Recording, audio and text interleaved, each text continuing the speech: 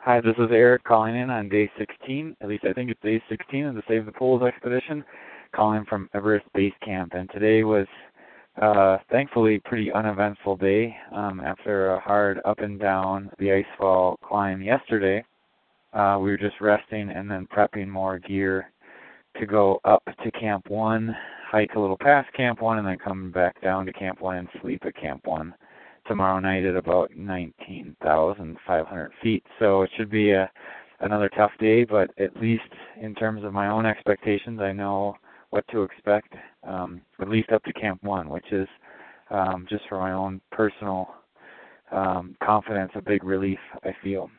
But I spent the day editing images, sorting gear, sewing patches on my big SD parka that I'll wear probably above Camp 2 and probably even tomorrow night, packing up my pack and a few other odds and ends. And I have to say it was pretty relaxing in doing all that and not have to stress about a big climb or physical exertion or acclimatization or any of those other things that seem to stress me out on a constant level. But tomorrow I'm looking forward to getting moving again and going up and seeing some new terrain. So thanks so much for listening. Please remember it's cool to be cold.